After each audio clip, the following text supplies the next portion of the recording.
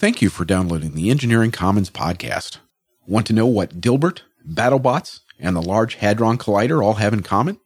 Well, listen to this episode as we talk about the movies, TV series, and documentaries that we've enjoyed watching.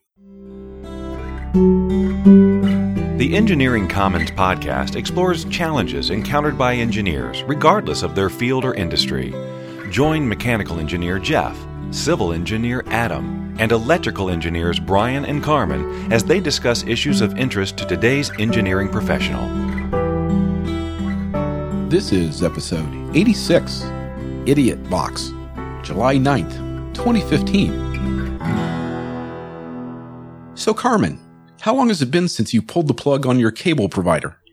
It's been about a month now. The fateful day came when I went to cancel certain parts of my cable package, and they said my bill would go up when I canceled. So I just got rid of the whole damn thing.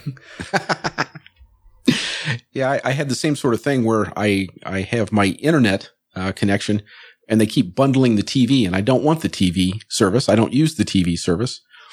But, of course, for a long time, they had it bundled, so it was $2 less if you had both.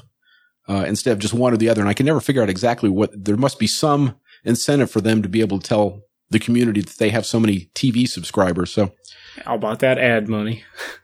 Right. Thankfully, as an engineer, I'm paid well enough where I can eat the $2 every month and, do it on principle. Yeah. Yeah. That $24 a year, man. I'm rolling in it. Right. Well, my wife and I had traveled this weekend to go to a wedding, and we were at the hotel, and I'm killing a little time while we're kind of waiting for events to happen so we can go to the church and then the reception.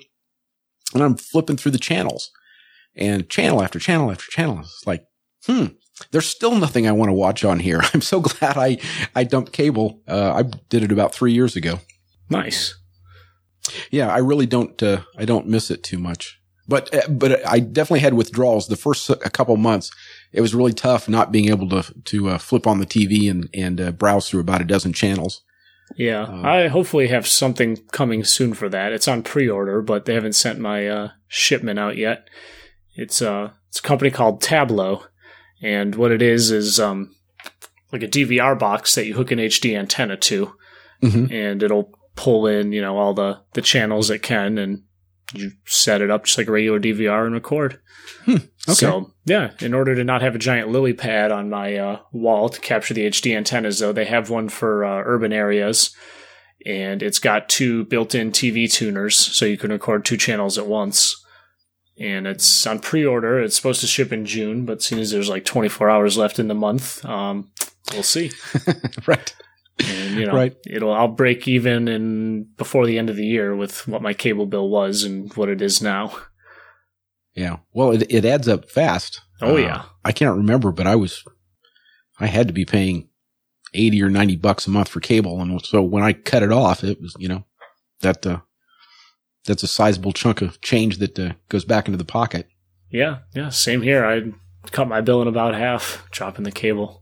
Yeah. The only part about it that I've sort of not regretted, but it's tough to get around is when they have some sort of sporting event and it's only on ESPN or it's only on TBS or something. And there's just, there are ways if one is creative, one can do a little searching on the internet. We wouldn't know anything about that. Find people that are providing feeds that probably they shouldn't be, but I don't know. That's all rumors. I've never done that. Right.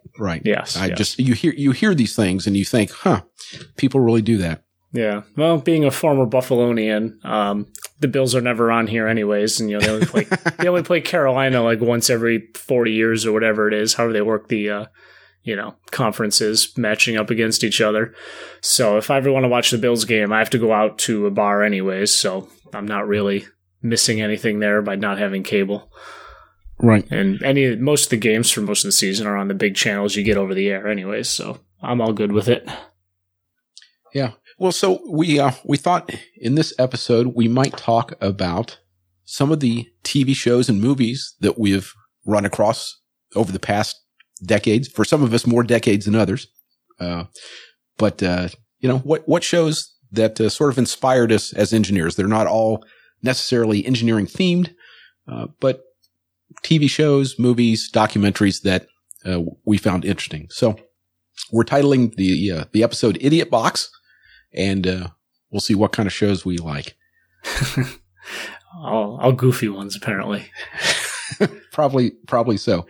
So, Brian, you want to start us off? Do you have a nominee for a movie that sort of inspired you and thrilled you as an engineer? Oh, yes. There's my dogs. Second. We might need to pause this audio. Sure. I'll throw in a special mention while Brian goes and looks after the poochies. Sure. It's not a movie yet, but it's a very popular book recommended by Adam Savage and pretty much every engineer on the internet. Mm-hmm. It's The Martian by Andy Weir, and there's a recent XKCD that's always relevant from last week or so.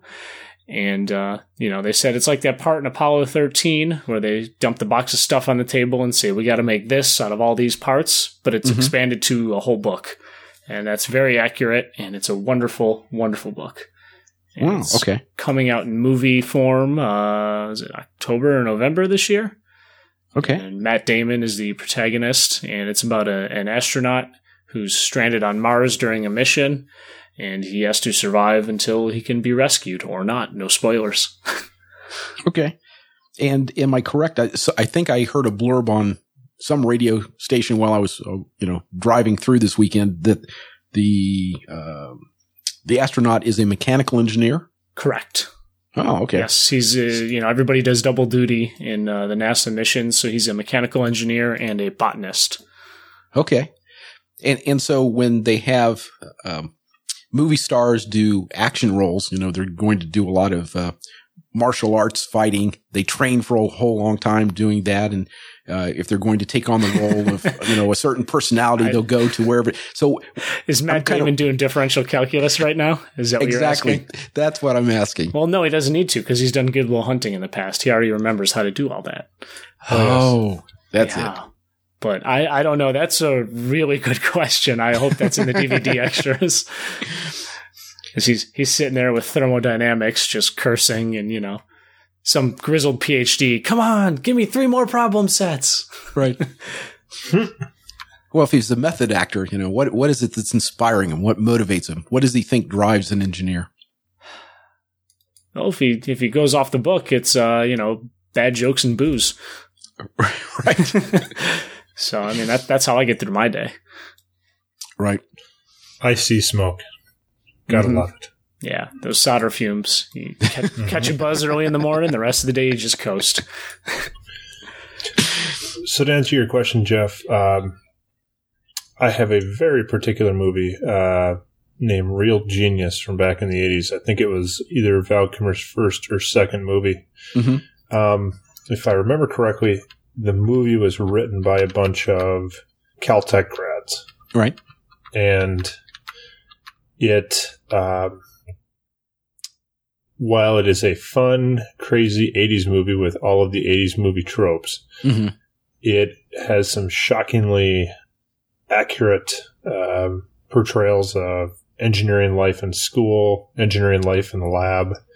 You get the impression that people are either physics grad or physics students or engineering students. I don't think they really say, but they're working on a super secret laser for the military. And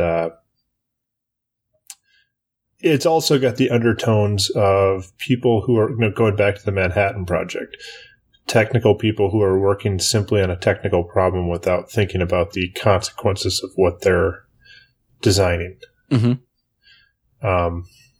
So, I was actually before the show looking up because there's a great scene where they actually have I believe they're the Fermi energy level diagrams for the hypothetical laser that they're discussing, or that is the culmination of all of their work in the movie.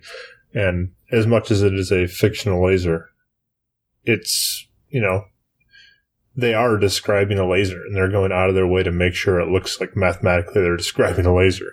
Yeah. So you gotta love when movies do that. They go the extra mile.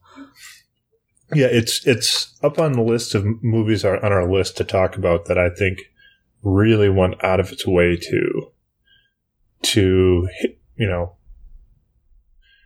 be palatable to people who are even subject matter experts in the field. Yeah, they're not just throwing out the techno babble of reversing the polarity thrusters on the flux capacitor. Exactly. No, and actually very little technobabble. Most of it's pretty, and a lot of it's fun. I don't know what everyone's university experience was like.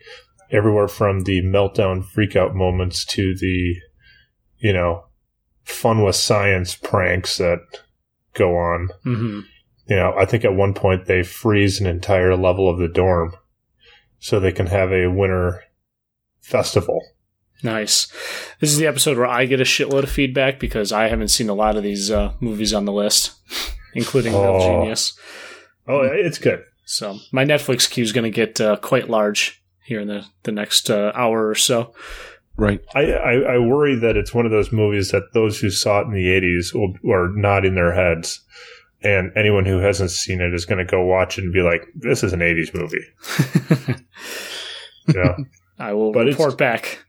Yeah, it's really good. You guys are okay with pausing for like 2 hours, right?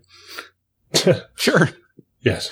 Sure. Good. We'll record this episode over the next 5 days as we each watch the movie in between each comment.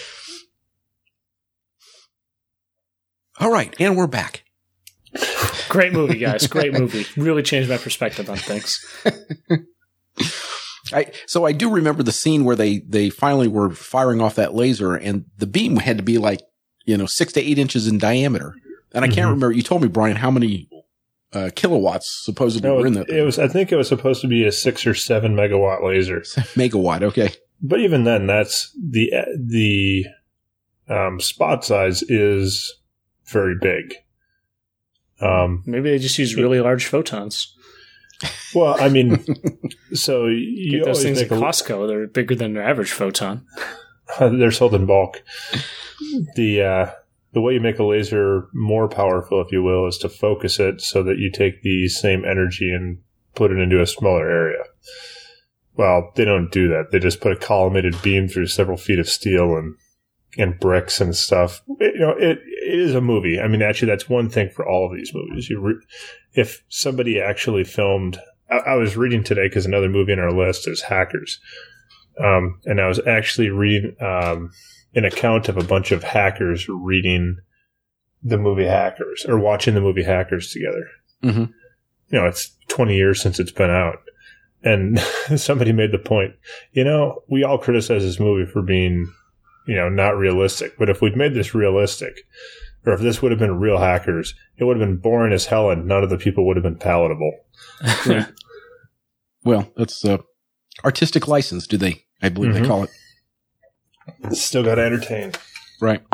Well, here, I'll throw in one that, since we were talking about lasers, I'll throw in one for the those that are a little advanced in years. I know that's not a huge proportion of our audience, but there may be a few out there. And there was a show that showed in the very late 60s, early 70s, called The 21st Century. And it had been a show that up to 1969 had been called The 20th Century. And they kind of looked back at history, and they decided that they wanted to change direction. They brought on a new advertiser, Union Carbide, and they would start talking about what advances we thought we'd see in the 21st century. So I remember watching that as a kid and being fascinated.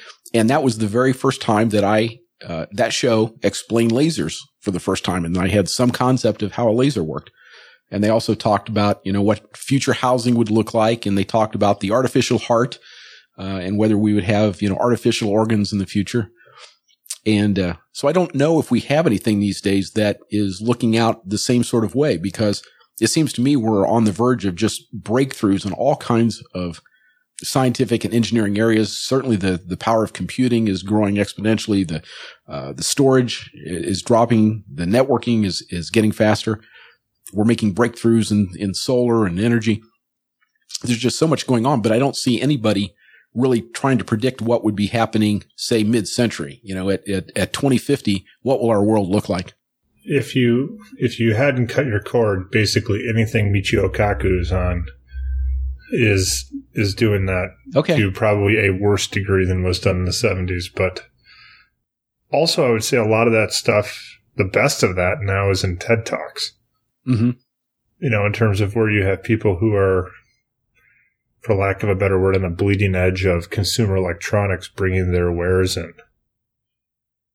But the internet kind of ruins all of that. We are now so closely exposed to all of those advanced pursuits that we know it. Mm-hmm. Or the people who would be interested in watching a show like that know it. Right. Right. Well, I guess that we do have the YouTube to show us all this stuff. I'm still stunned by the fact that YouTube is only 10 years old, that 10 years ago we didn't have that. And now it seems so integrated into our life. You know, everybody knows what YouTube is, and so much information is up there. And, I was talking with someone the other day about, doing household repairs. And there are a lot of times when I kind of think I have a notion of how to do it, but I'll get on YouTube and watch 3 or 4 different people explain their method of doing it. Sometimes in a scary method that I don't think is very wise, but it's interesting to see what they do. And then I feel a little better about trying to tackle it on my own. Yeah, I love looking at tutorials on YouTube for, whatever comes up around the house. Yeah, the good ones are the ones that are short and to the point. Oh yeah. When you have to go through 20 minutes of discussion of the problem at hand, it gets a little tedious. Doesn't Adam Savage have a rule like you always skip the first minute 30 of a YouTube video? Something like that. Yeah, the recent on Still Untitled, I think he said, the first 33% or so, some general rule of thumb. Mm-hmm. But we're going off on a tangent there. That will be this entire episode. Things Adam Savage said. All right, so you had one, Carmen, and then Brian had one, and I had one. So I guess we're back to you, Carmen. Is there a movie or TV show that you like? I will go with a TV show. I'll change it up here a little bit. And there's quite a few episodes of this on Netflix for any subscribers out there. Modern Marvels from the History Channel. One of the few shows that doesn't say it's all an alien conspiracy theory anymore. They just pick a random topic. Like one I just watched recently was waterproof, and they go in depth about how, subs are built to Gore-Tex layers on coats and, ruggedizing electronics.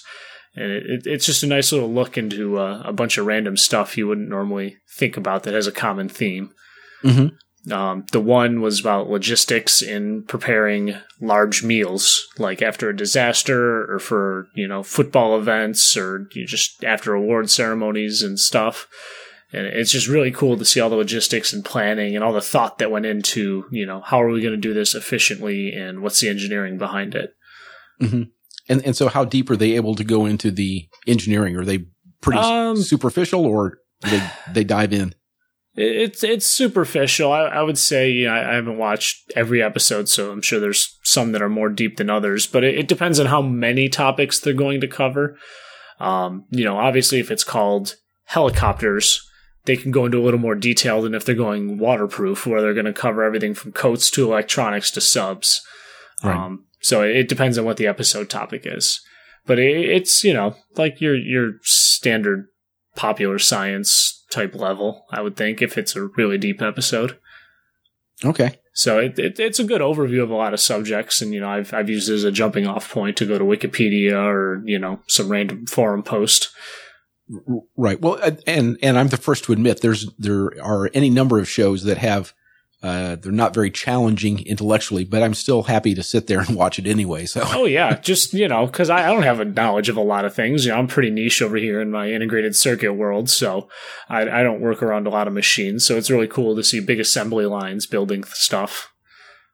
Absolutely. So yeah, even though I have my engineering degree, if they were starting going into heat transfer equations and finite element analysis of a submarine, I'd probably just glaze over. Okay. And so Modern Marvels, do they cover a number of different topics? Oh yeah, there's anything and everything depending on how many back episodes you can find, from tanks to helicopters to, pocket knives to race cars to, James Bond gadgets. They're all over the map. It's been running for a long, long time. I remember watching it in middle school 10, 12 years ago. Okay. So it's one of those things that if you wanted to, Well, geez, to middle school was binge even watch. 10, 12 years ago. I graduated high school 9 years ago. Jeez. When did everything happen? It's so old. Yeah, get used to it. Oh, well. I'm not complaining. I like where I am now. Right.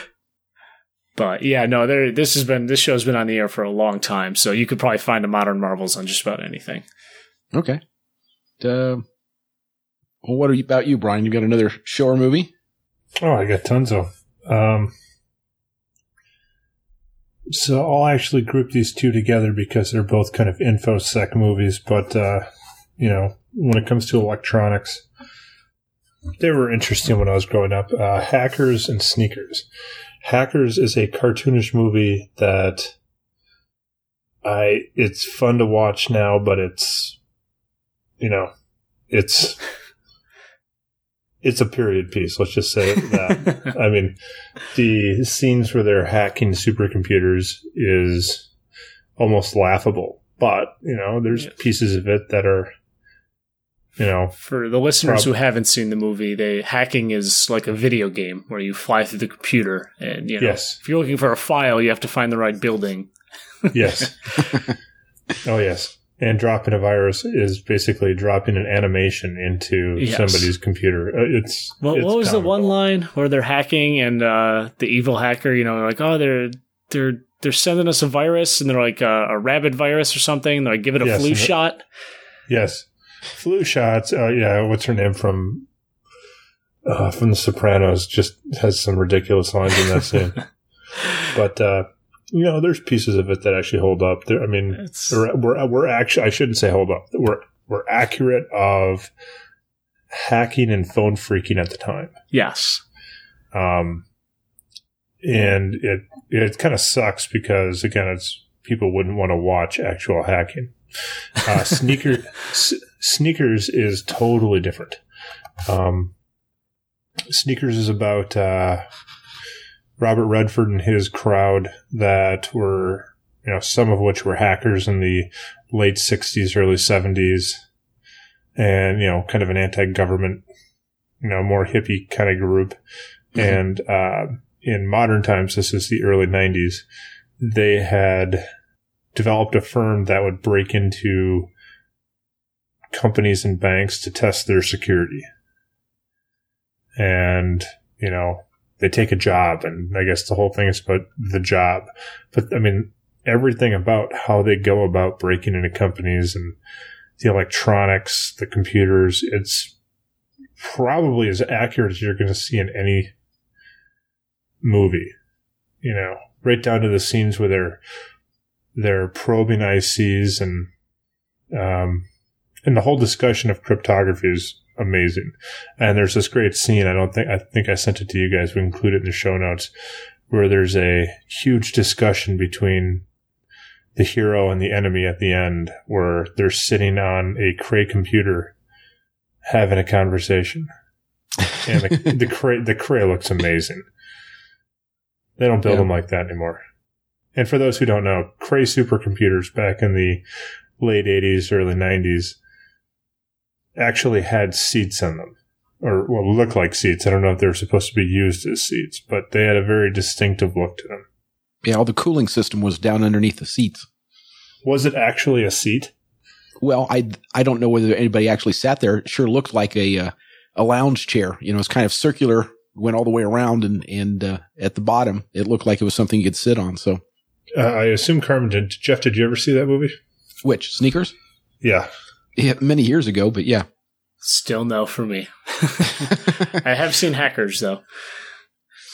Now, in both these movies, I take it then they don't, when they're doing cryptography and they're trying to break the code, if they're accurate, they don't show the little countdown meter where they start with 72 digits and then it goes to, 50 digits left and then 20 digits left and then 3 digits left. And we just need one more digit and we'll break the code. No, that's in Swordfish, which is coming up. Well, now you already mentioned it. We may as well jump in. No, we're not. We're leaving that for its own special awesomeness. Okay. All right. Till we get back to you again. But no, in Sneakers, which actually deals deeply with the mathematics of cryptography, they actually do show what looks reasonably like graphical ASCII characters being decrypted. Mm-hmm. In so much as you could show it. Right. Well, just my point has always been when you're trying to brute force a code, you either have it or you don't. There's no, I've got 17 characters out of 20. Yeah, it's not like the, Get Smart breaking into a, coded system where, one character at a time gets solved. Right. Yeah. We just got to get that final character. Right. I mean, I suppose you could take the password and hash each character individually and somehow, I don't know, store them all. And well, it's supposed to be, I bet you the trope goes back to early safe cracking where you actually did get sequentially the numbers. Time. Yeah. Yeah. But, I can't say enough good things about Sneakers. It's up there with a couple of the other ones on the list is probably the best representation of a technical movie or representation of technical skills. Okay. I'd like to see one of these hacker movies, lampshade the whole cracking thing. Like, oh man, it's 24-bit encryption and, yada yada will take us 2 years to crack into this. Oh wait, no, they left the password on a Post-it note. We're fine. There is actually a movie on the list that's like that. Ooh. Actually, there's 2. All right, well, I'll wait for you to tell me about them. Oh my goodness. Well, in the meantime, I'll throw in one that was kind of a disappointment, at least for me. And that was the Dilbert cartoon. Oh, that was bad. And so I think I've seen a few episodes, but I haven't watched a ton of it. So, and I think we mentioned this last week, Dilbert is a fun cartoon. It's a fun read. Scott Adams does a great job. It is Scott Adams, right? Yes. But that animated cartoon, other than the little snippet about what is your son's an engineer. He's got the knack.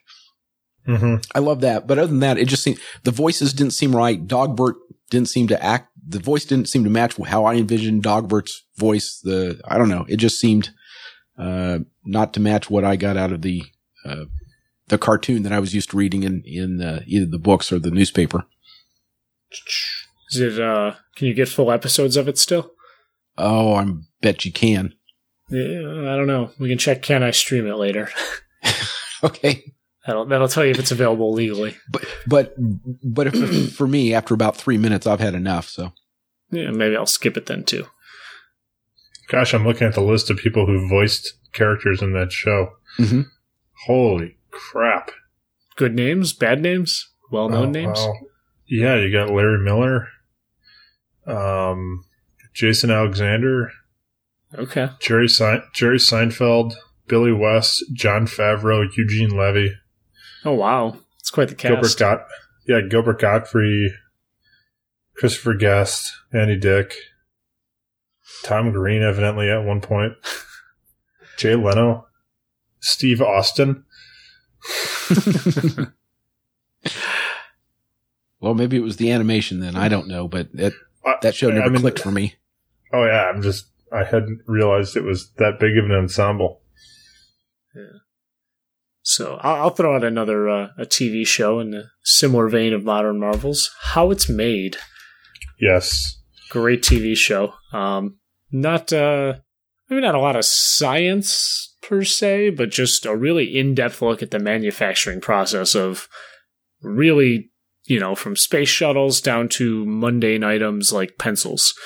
Mm-hmm. Not that pencils are mundane, After reading David Reese's book about pencils, they're quite awesome and should be cherished. But right. So a lot of companies are somewhat sensitive about showing their manufacturing areas. Do they seem to be pretty free to be able to move around the manufacturing plant to show what they need to show? If they're hiding something, they edit it pretty well. Okay. The most I ever usually see is, they'll be dumping something into a vat and, they're like, oh, it's the company's own secret sauce chemical that, just to go with the waterproofing, mm-hmm. that has their waterproof coating chemical and it's in like pellet form. So, they just look like plastic pellets. Right. They're not going to say it's 2 parts plastic to 1 part Teflon to whatever it is. Yeah. There's not a whole lot of non-commodity type, something where there's probably not a lot of secret sauce. Mm-hmm. Or not more than 1, maybe 2 steps of secret sauce. Yeah, and it's mostly branding. Like I remember, like the hockey skates and the hockey stick. I believe there was a hockey stick episode. Mm-hmm. And didn't they do the Louisville bat at one point? But that's cool to see those wood lathes go at it. Oh yeah. If I'm not actually making up the fact that they did Louisville Slugger, which I could. There were a lot of those shows. Yeah, that seems to always be on when the few times I've clicked through channels back at my parents' house and stuff. And if you ever really need to take a nap, not that it's not a great show, but that guy's got the most soothing voice. It can put you out. Don't watch it when you're tired. Like eat a sandwich or something as you watch it to keep you awake. So it's more effective than a golf tournament in that regard? I don't have, more than anecdotal data. Golf puts me out pretty fast too. Okay. All right. So, whose turn is it now? Brian, what have you got? Let's see. Jump on in. Do it. I'll jump out of the movies for a second and say Silicon Valley. I've heard good things, but I haven't watched it either. So we should also state, we probably should have stated ahead of time that a lot of these shows movies may not be kid-friendly. This is definitely one of them. Okay. It's on HBO. It's in its 2nd season, and it's following a compression algorithm startup company. And it's, lampooning the startup culture in the Bay Area. But there's actually a big piece, I think it was on Wired, about discussing with Mike Judge how they went out of their way to make it credible.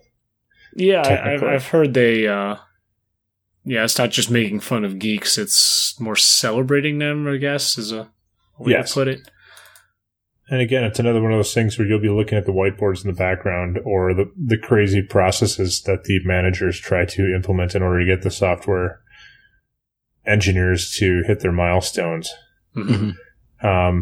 There's a couple scenes, I think, that are very much making fun of lean development or agile development. Right. But also there's hilarious scenes where I think this last season where each person, like the head of the company talks to the head of the project and they're like, oh man, if you only knew how far behind we were. And then like that person talks to their person and is, their subordinates and they're like, oh, that's forever out. And like the time frame just keeps, as people talk to their subordinates, keep getting further and further out, and they never deliver. Right. So, but it's very funny. But that's software engineering, right? Other engineering projects always deliver on time. Oh yes. It's more about the startup culture than it is about software. But it's something that should be both enjoyable and recognizable to any engineer. Right. Okay, so even though there's no mechanical, electrical, chemical engineers in the series, it sort of nonetheless rings true for you. Exactly. Okay. All right, Jeff, I think we're back to you. Oh my goodness. Well, here is one that I have not seen in a while, but I understand is coming back, and that is BattleBots. Oh yeah, I did hear that's coming back. Yeah. And I think they would be more interesting, to me at least, if they weren't remote controlled. Instead of having someone drive them, the things had to have their own autonomous control. Doesn't really fit into, well, maybe now with advances in sensors and microcontrollers, but that's hard to fit into a season. Yes. Develop your own AI.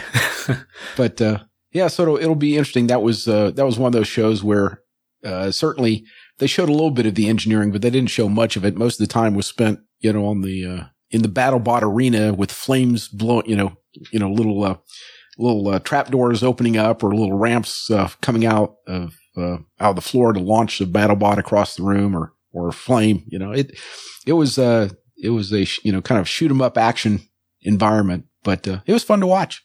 Yeah. No, I watched the first episode this season, and I believe on Tested they had discussed some of the big changes since when the show was previously on. One of which being that, lithium polymer batteries are now very cheap and huge in terms of capacity, and the amount of power they can put into these things is just an order of magnitude compared to what they were doing before, which has made them even more powerful than they, in unexpected ways. And I kind of stopped liking BattleBots when it seemed like there was only one or two designs that could possibly win. Well, so that was my next question. With the new season or the new version out, do the robots look exactly the same, or do they have new configurations? I would say there's newer configurations. Mm-hmm. I mean, there are still some spinning energy ones that, kind of go by. I mean, and for those who've never watched it before, it basically became a duel between two spinning things that couldn't be flipped over. Mm-hmm. Anyone who tried to do anything that didn't involve large spinning blades or like a spinning chassis just got killed. Right. And, it looked like there were some new things being done. I won't ruin it for anyone. Okay. Well, I'll be anxious if they have maybe a laser like in Real Genius. That'd be good. Well, I will say, too, the damage that was being done was so much more impressive than, because it was always seemed kind of superficial and, maybe something got knocked loose inside of the thing and it would stop working. Mm-hmm. These bots were literally being torn apart. Okay. Big machined pieces of aluminum were literally being snapped in half and thrown across there were little bots that were just literally evaporating. It's impressive. Right. I don't know if it'll hold up for the rest of the season, but oh gosh, it was pretty cool. Damn. I was excited. My wife was not. Damn. Cable, or Can I Stream It, only says it's available on Xfinity right now. It's on Hulu. Oh, is it? Okay. Yep. It's not searching very fast then for me now. I'll have to check it out. Yeah, I watched it on Hulu. Okay. Well, Seinfeld is also on Hulu now, so, probably just watch that instead. Day after day after day. For the 10 millionth time, yeah. Maybe this time the Soup Nazi will have a heart of gold. No soup for you. So what's next on your list, Carmen? All right. Here's one I just threw out there as we were doing this show. I thought of it. We made a nod before to shows and movies trying to throw in semblance of realism, and I'll just give a quick mention to Futurama. Yes, it's a goofy cartoon, but they actually did invent a math theorem that was, I believe, published for the, I don't know, maybe it's not published, I don't know. I'm making that one up. But they did invent a recognized theorem that is the first theorem ever made just for a TV show. Okay. Yes, it was season 6, The Prisoner of Benda. Mm-hmm. And invented by, he was one of the writers on the show, Ken Keeler, who holds a PhD in applied mathematics. And they had a mind switcher, like 4 chairs with, some tubes that went over the top of your head, and you could switch people's minds. And the purpose of this theorem proves that regardless of how many mind switches between two bodies have been made, they can still all be restored to their original bodies using only 2 extra people, provided these 2 people have not had any mind switches prior, assuming 2 people cannot switch minds back with each other after the original switch. And the Futurama wiki we'll link to actually shows the proof and gives you a plain English, solution to the algorithm. So, hidden little Easter egg in there, but it does make nods to science and engineering and mathematics. Right. So, Futurama was created by Matt Groening, who also did The Simpsons. Yes, that's correct. And I will admit that I would occasionally come across it and I'd watch 5 minutes of it and I just could never get into it. So what is it about Futurama that pulled you in? I wouldn't say it pulled me in. I'm more of a casual watcher, but I mean there is some smart humor in there if you really pay attention, and you got to watch the background and stuff because a lot of it is Easter eggs. Okay. Seems like every couple months there's a Cracked article, and one of the entries is, hidden shit in Futurama that you've never seen before. And it's just cool to see how much effort they put into it. Okay. Yeah, I'm not saying I can sit down and burn through a season or anything in a weekend like some people can, but it's always fun when I'm looking just for something to put on and chill out to. Right. Well, if I come across a Simpsons episode, I can sit down and watch that and pick up, and I know the basic characters, and occasionally they introduce a few new ones, but I have no trouble following that. And I would sit down and try to watch Futurama, and I was completely confused within a few minutes as to who the characters were and what the relationships were. And I suppose that's just I never gave it enough of a chance. Yeah, after you watch the first 2 or 3 episodes, it's pretty much interchangeable. You'll know who the characters are, and you can jump in at any point, really, from what I've seen so far. Yeah, I think I understand the characters on SpongeBob SquarePants better than I do on Futurama, but well, that's a different story for a different day. Well, just recently I watched a documentary. Are we going to leave the documentaries to the end, or should I just throw them in randomly? Okay, go for it. Called Pandora's Promise. I think it's on Netflix. Mm-hmm. It is kind of about the untapped potential of nuclear power. And it seems to focus, in my mind, a lot on the people who engineered the first generation of military and commercial reactors, discussing kind of their career, what they were doing, and then, lamenting that reactor design kind of stopped. Right. And I've always heard it said that, the reactors that we have today, are the way they are because they were derived from ones that were supposed to go in a submarine. Okay. And so you get the feeling like these guys wish they could have designed safer reactors. The reactors we have are pretty safe. Mm-hmm. But there's things that they could have done, to make quote-unquote walk-away safe reactors. If the politics had been different. But it's pretty cool. And I mean, it also, they make no bones about the disasters that have happened. Right. I believe part of it, they actually go to Fukushima and are taking background radiation measurements or, to get an idea of how bad it is. Mm-hmm. So. And so, not to put you on a spot, but do you remember what the political issues were that constrained their technical design? You get the impression that, and it's going to be difficult for me to separate what was said in the movie and what I've read in other places, but I think it was said in the movie as well. The technical and political constraints were early on. If it doesn't benefit production of plutonium for nuclear weapons, or if it doesn't benefit naval nuclear propulsion, we're not interested. Okay.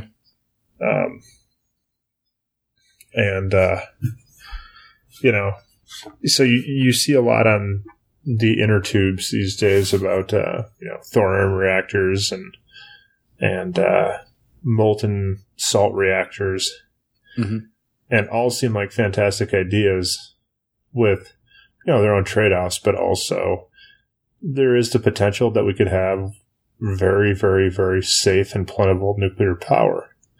But people just, you got to build them in order to test them, and that's just not politically possible anymore. So now the political constraint is that you have a world that's just too afraid of nuclear power. Right. And things like the disaster at Fukushima doesn't help. No, it doesn't. I mean, they do talk about, it's one of those, the real tragedy is that 15,000 people died in a tsunami, and almost nobody remembers the tsunami. It's the reactor meltdown that hasn't killed anyone. Mm-hmm. So, at least as far as I'm aware. Right. Interesting. Well, tell you what, I will nominate another documentary, and that's one called Particle Fever. And this was a story about the Large Hadron Collider, and it follows a number of physicists who are involved in the process, and sort of interviews them as they go along. In real time, they don't know what the outcome is going to be, and we discovered that each of them has their own theory that is going to be proved by the collider. The results are going to either support their work that they've done for 10 or 20 years in academia, or they're going to be proven wrong. So I won't spoil it for those of you that want to watch it and see what happens and who's right and who's wrong.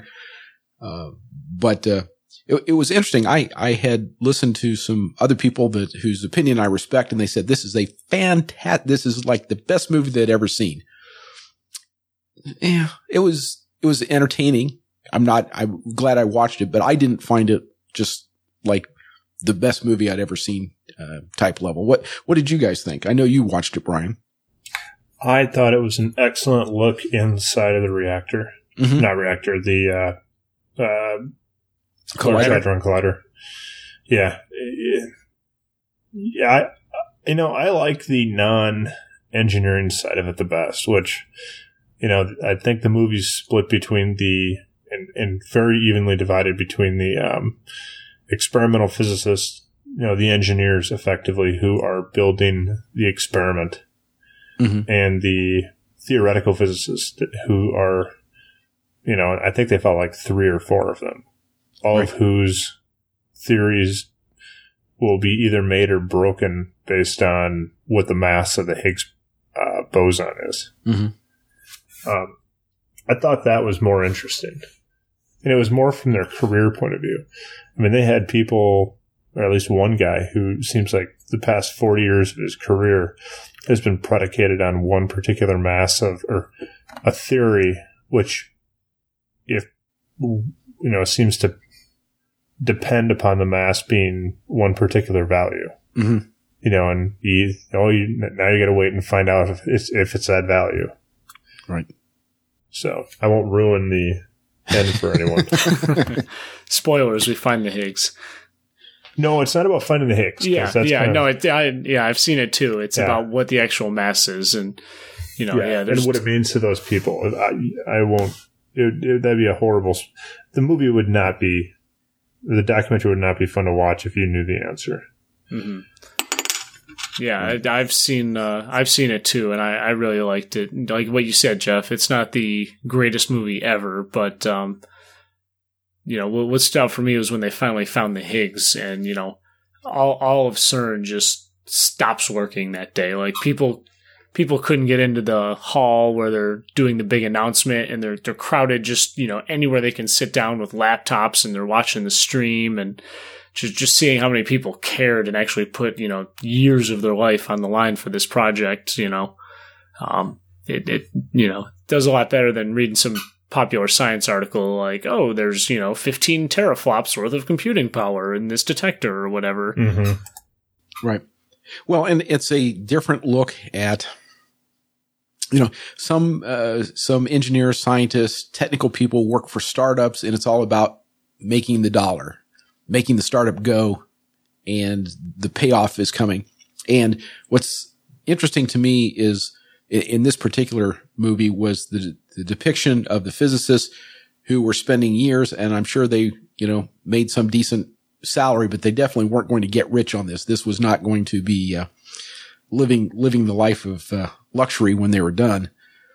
But they were so committed to it that they were spending, years and years and years of their life trying to see what happened. They didn't know, they didn't know what the outcome would be, yet they were still committed to uncovering the scientific reality. Yeah. Mm-hmm. And to a point, not that they didn't care what the answer was, but even if they were proven wrong, they would just, okay, well, now I have to assume this, and gone from there. I don't think anybody really said, well, if this doesn't come out to be exactly, 20 electron volts, I'm going to quit my job and, work at McDonald's. Become a shepherd. Yeah, exactly. trying to swat my dog away as she gets her noisiest toy and comes in. Well, and the other thing about that movie, you mentioned, Brian, that they had the applied physicists and the experimental physicists and the theoretical physicists. And I sort of got more into the story of the theoretical physicists, because the applied physicists, they would talk about their problems, but they didn't go very deep into the trade-offs they had to make at an engineering level. And I'm sure they couldn't do it for a documentary intended for the general public. Well, I also got the impression, and I might have been reading into this, that a lot of the experimental people that they were talking were not involved in the project when it started. It might have been one of those programs, again, I could be totally wrong, but it seems like these things were so big and took so long to develop that you have people, that maybe weren't around when those trade-offs were being made. Sure. So, yeah, definitely check that one out if you haven't. Absolutely. So you've got something else for us, Carmen? Sure. Going down the list here. I'll stick with the documentaries. It's a series of 3 documentaries, all done by the same guy, and they're all on Netflix. At least they were when I watched them. The guy's name is Gary Hustwit, and there's 3 documentaries, like I said. There's one called Helvetica, another one called Objectified, and another one called Urbanized. And Helvetica is all about, typefaces and typography. Mm-hmm. And specifically, Helvetica and how it became such a prolific font or typeface or whatever the technical term is. I'll use font because I'm a lay person. And it was just really interesting to see, how you would go about picking a new font and what the trade-offs are, what you would look for if you wanted a certain message conveyed with just the shape of the letters. Something, at least I never really put a whole lot of thought into before seeing the documentary. Objectified is all about design, more from an industrial standpoint, and they talk, a little bit about IKEA and, kind of modern design, which is pretty cool. And then Urbanized talks about, the design of cities and why certain cities, like I think they mentioned Boston, where it's pretty much old cow trails. That's why the streets are all ridiculous, to some new concepts. Can't remember the name of the city, but I think it's in Brazil. It's definitely South America, and they laid it out in a way they thought was like the most efficient way possible, and it turned out to really suck. And then, like different things certain cities are doing, like with their streets, you park on, the side of the road like you would normally, and then the bike lane is between the parked car and the sidewalk, and that way their bikers are protected by, the parked cars instead of trying to cut into the middle of the street around parked cars. Mm-hmm. And just different little things that go into designing cities that, Adam's not here today, but, that I would never have guessed. Right. And, all 3 are only about an hour each, so it's pretty easy. It's not, you're not dedicating a huge chunk of time, the space of one Avengers movie or something to knock all 3 out if you really want to. Right. And having watched this, does this make you any more effective at SimCity? No, it does not. But it does make me all the more angry when I drive around town. Come on, I know how good it could be. Right. Who designed all this? Also, I just wish someone would put a bike path up anywhere near my house. It seems to go everywhere but. Yeah. But, well, they've added quite a few bike lanes around us in the last, 5-10 years. But I will say some of the ways they route those bike lanes, I would not want to be a cyclist diving through traffic. They sort of, all of a sudden the cars are supposed to cut across the bike lane to turn right or something, and woe to the poor cyclist who happens to be right there in the blind spot when some driver comes shooting across trying to make a yellow light. Yeah, I hear you there. I always give the bikers here a lot of credit. They're either very brave or very stupid for trying to ride at rush hour on some of the streets by my house. Because it was not laid out with them in mind. Yeah. But yeah, all 3 very good documentaries. And I'll probably have to rewatch them now too, because I really liked them. I think so. Well, I've heard of Helvetica, and I've been meaning to watch that for a number of years. So I guess I'll have to go for the entire trilogy. Yeah, it's worthwhile. I definitely recommend it. Okay. So, Brian, you have another one to share with us? Yeah, I'll jump back to TV. I just recently caught this on Netflix. It's called *Halt and Catch Fire*. Okay. It's on, I think, AMC, if you were watching it on the cables. It's Mad Men for the PC industry. So for those who haven't seen Mad Men, it's kind of a salacious show about the Madison Avenue advertising company culture of the late 50s, early 60s. Or maybe just the 60s. I think it starts early 60s and moves from there. Yeah. So this one is set in the 80s in Dallas, I believe. Okay. And it's looking at the group. And this is a fictionalized company that, if I had to guess, is loosely based on Compaq. Okay. Very, very loosely. And their efforts to clone the first, or make the first PC clone, IBM PC clone. And again, it's another show that, I'd say about 50 to 60% of the show is kind of the Mad Men-like drama and, the intrigue and the relationships. And then the rest is just hardcore engineering. Okay.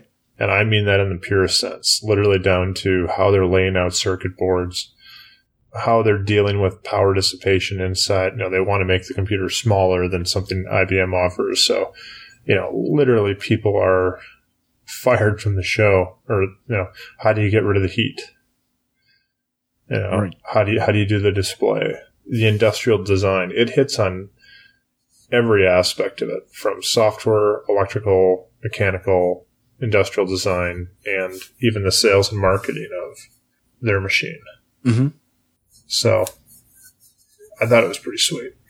All right. Well, if I get a chance, I have to check that one out as well. There's a scene in the TV show where they're literally spinning the platter of a hard drive by hand and clocking out the individual bits so they can, because they're computer bricked, and they have to, retrieve the BIOS they were working on. And it's like, you could see this happening. And then, that's exactly how you would do it. Cool. Very interesting. I will have to watch this one now, too. We're going to get no work done for the next couple of weeks, I feel. Oh, yeah. These next few episodes are going to totally suck as we catch up on these, on all these shows and everything. Thank God I've seen most of them. All right. Well, this is going to become the Brian podcast. I am going to go back and watch Sneakers, so God, I love that movie. Right. Well, I'll tell you what, I will throw in a movie that just because it was so popular, I think most people have heard of, and that was what has some people have said is the world's greatest engineering movie, and that is Apollo 13. The story of how Apollo 13 had the explosion and how ground control and the astronauts worked together to figure out a way to get them back home safely. And again, you don't get a whole lot of engineering details in that show, but certainly a good episode or a good depiction of engineers working together trying to solve a problem. Mm-hmm. Yeah, the Martian, like I said, follows a similar vein. All the engineers come together to try and rescue this one guy, and the Apollo 13, the group of astronauts. Mm-hmm. Man, I really hope that movie doesn't suck. Which movie? The Martian. Oh, I know Apollo 13 doesn't suck. I've seen that one. Okay. I'm conflicted as to whether I want to read the book or not. I would. The book is going to probably provide a lot more exposition than the movie does. I always like, like Michael Crichton does this beautifully, or he did do this beautifully, in his books when he was alive and writing. He doing like timeline, you're going along with this cool story, and then all of a sudden he slips into this exposition about quantum physics, and that goes on for 5 pages, and then it's back to the story, and or you get a history lesson about the Middle Ages, and he does it so well that you don't even, it doesn't take you out of anything. And I feel like The Martian did a similar similar thing with how it explained all the science and the physics and the chemistry and, you know, why certain things would fail. And, you know, it cuts away from the story and goes back to like, 2 years ago on Earth when this was being made, blah, blah, blah, blah, blah. Trying to keep it as vague as possible to avoid spoilers. Right.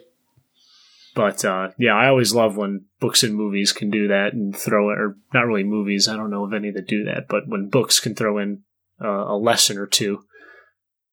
That always seems to get cut out into movies. Like, I love Timeline, the book, but I cannot stand the movie and will never watch it again. The book had all this great setup. The movie, 5 minutes later, they're 5 minutes in, they're back in time, and you have no idea why or how it works. Kills me. Well, everybody wants to make an action movie, so exactly. The why? Who cares about that? So I have another one, and I was inspired to look up the video that reminded me that this was such a good movie. It's called The Pentagon Wars. Has anyone heard or seen this? No, I'm familiar with the Pentagon Papers, but I've not heard of the Pentagon Wars. Well, the Pentagon Wars is about the design of the Bradley fighting vehicle. Okay. And the productionizing. And the part of history that is undeniably true is that it was a very controversial piece of equipment that is basically the poster child for design bloat and inability to deal with trade-offs. And there's a great 11-minute video that's basically a lesson on project management.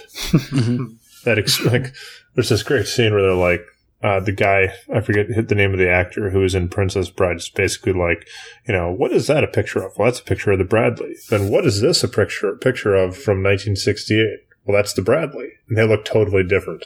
Right. And they then recount the history of, you know, how the lowly design engineer had to see it through from like a simple concept to just ridiculousness. Feature creep. Oh yeah, it's great. It's got Kelsey Grammer in it, and so it's not a documentary.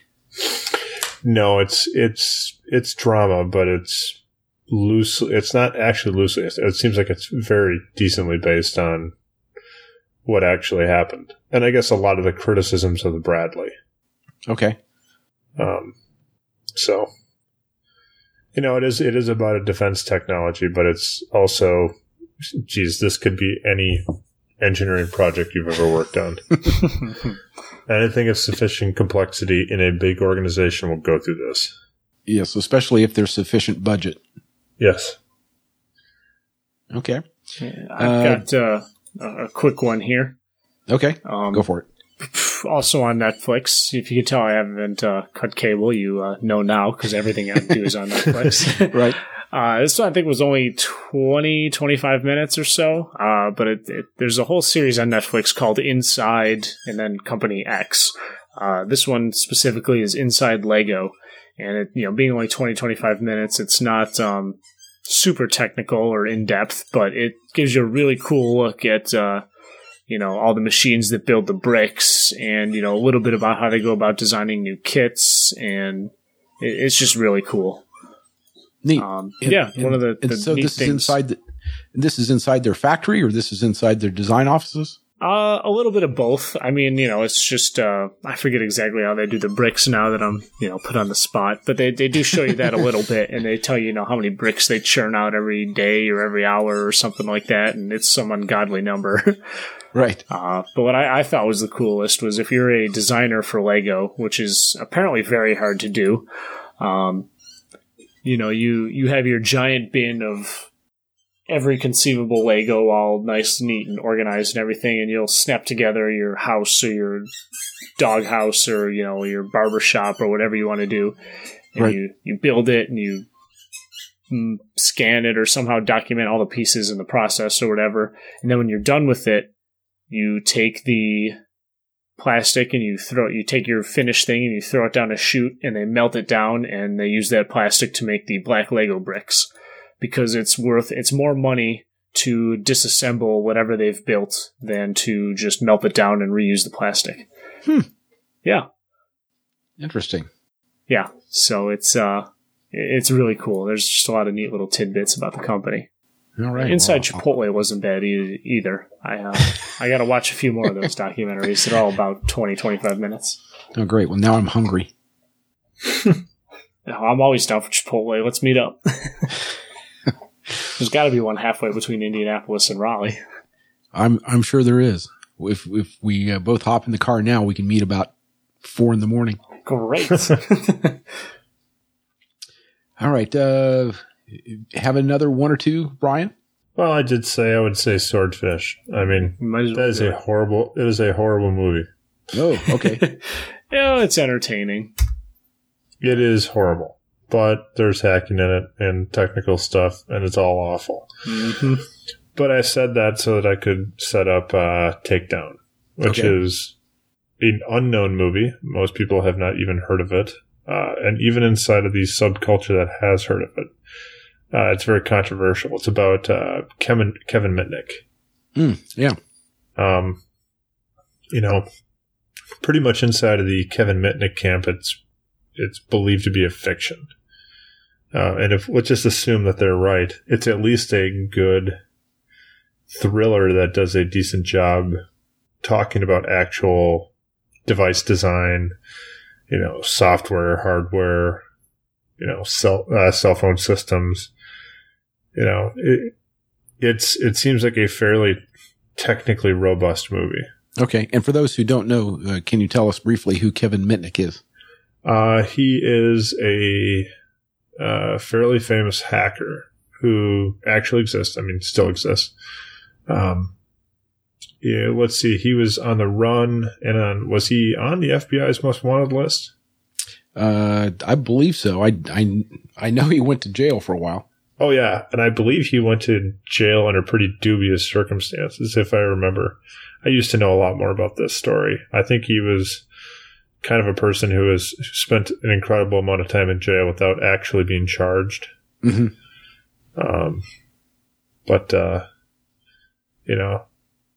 It's, and I don't think he denies much of the alleged criminal activity that was done, as far as I'm aware. Again, he wrote a book on this. It's probably worth a read. Okay. But, it's kind of a cat and mouse.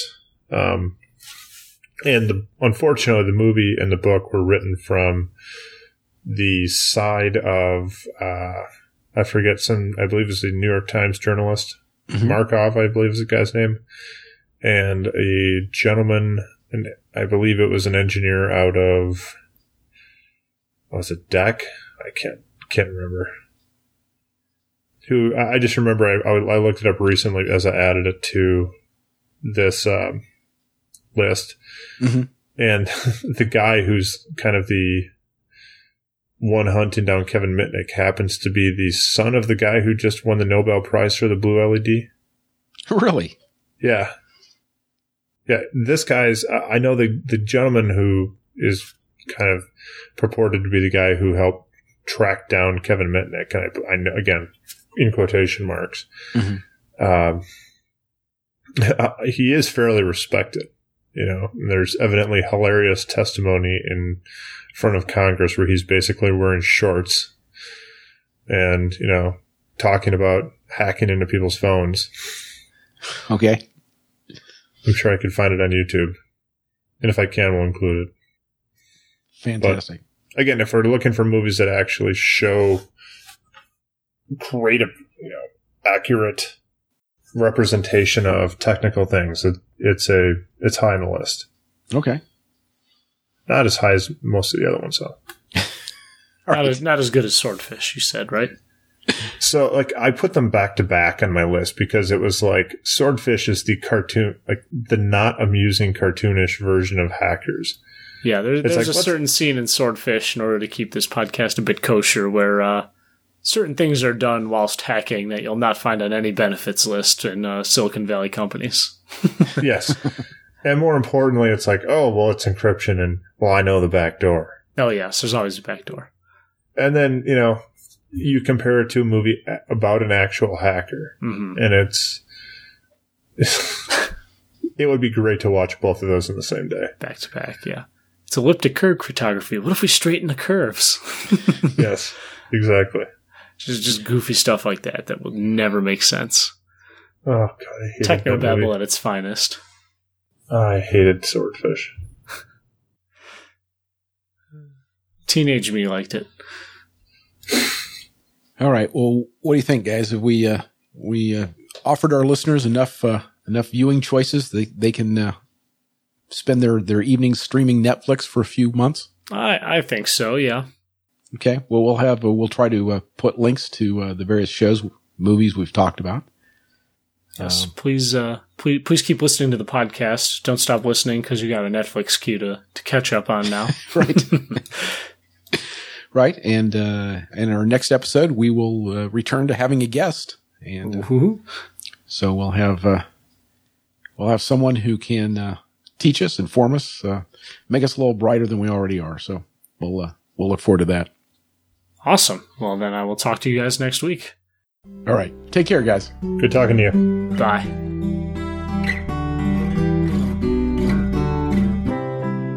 The Engineering Commons is produced in affiliation with Big Beacon, a social movement for transforming engineering education, located on the web at bigbeacon.org. For more information about the podcast you've just heard, please visit theengineeringcommons.com. Our theme music is by Paul Stevenson.